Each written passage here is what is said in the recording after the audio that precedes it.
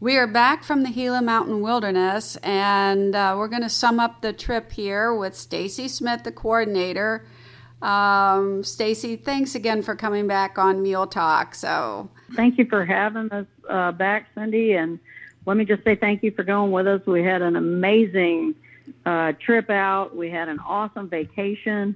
For any of you guys that don't know, Cindy K. Roberts is actually doing these podcasts on a group of people traveling out west to a mountain ranch vacation in the Gila Wilderness, as well as putting together a really cool dime store novel about all of our experience. So we want to, first of all, before we go any further, say thank you, Cindy. We appreciate it. Oh, you're very welcome. And the dime store novel does include cleavage. Don't forget that. Everybody likes cleavage in a dime store novel. And firearms. Cleavage, firearms, and ass, but it was the mule kind of ass. Most of all, yeah, and there were a few margaritas and some wine, and we had fun. It was wonderful. We did. It was a really good trip.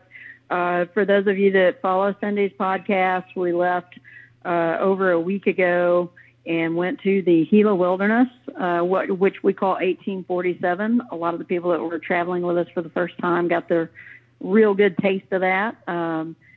About the time your cell phone shuts off and you don't have connection with the world for a week. We saw some amazing things. We traveled anywhere from 8,000 to just under 10,000 feet on horseback. We actually rode up one mountain where we could look across and see the Arizona line. Day 2 of our rides, we saw a bear. That was an interesting event. Nothing bad happened.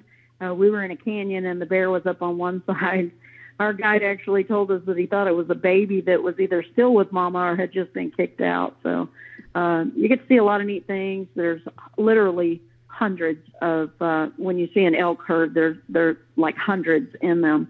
We rode up on several elk herds during our trip.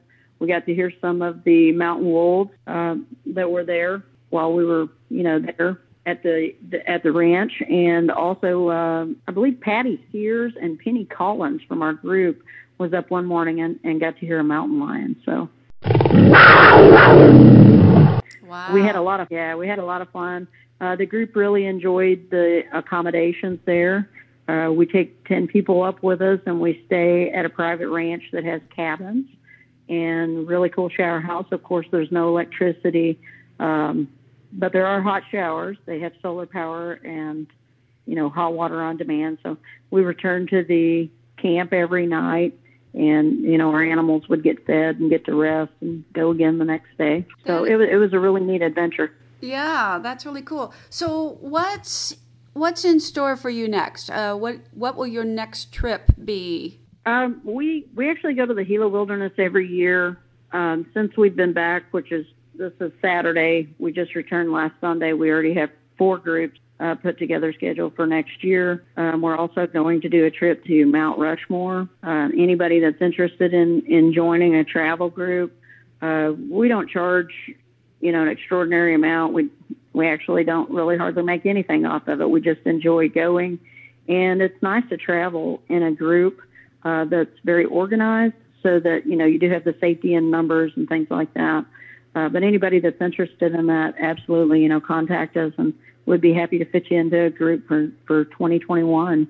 And you can reach us at Wagons West Equestrian Expeditions at Follow Me to the Wild on our Facebook, and there's phone numbers on there that you can reach. Excellent. Well, that's really neat. Stacy, thanks for being on again, and stay in touch because we want to keep everybody updated on your travels. Absolutely. Anytime, Cindy, feel free to give me a call. And you were it was really neat riding with you. And you're a very funny character. You're a great trip companion, and we'd love to have you back anytime. Well, thank you. And I'm a good bartender, too. Yes, that's true. And for any of you guys listening that don't know, she can make a mean margarita.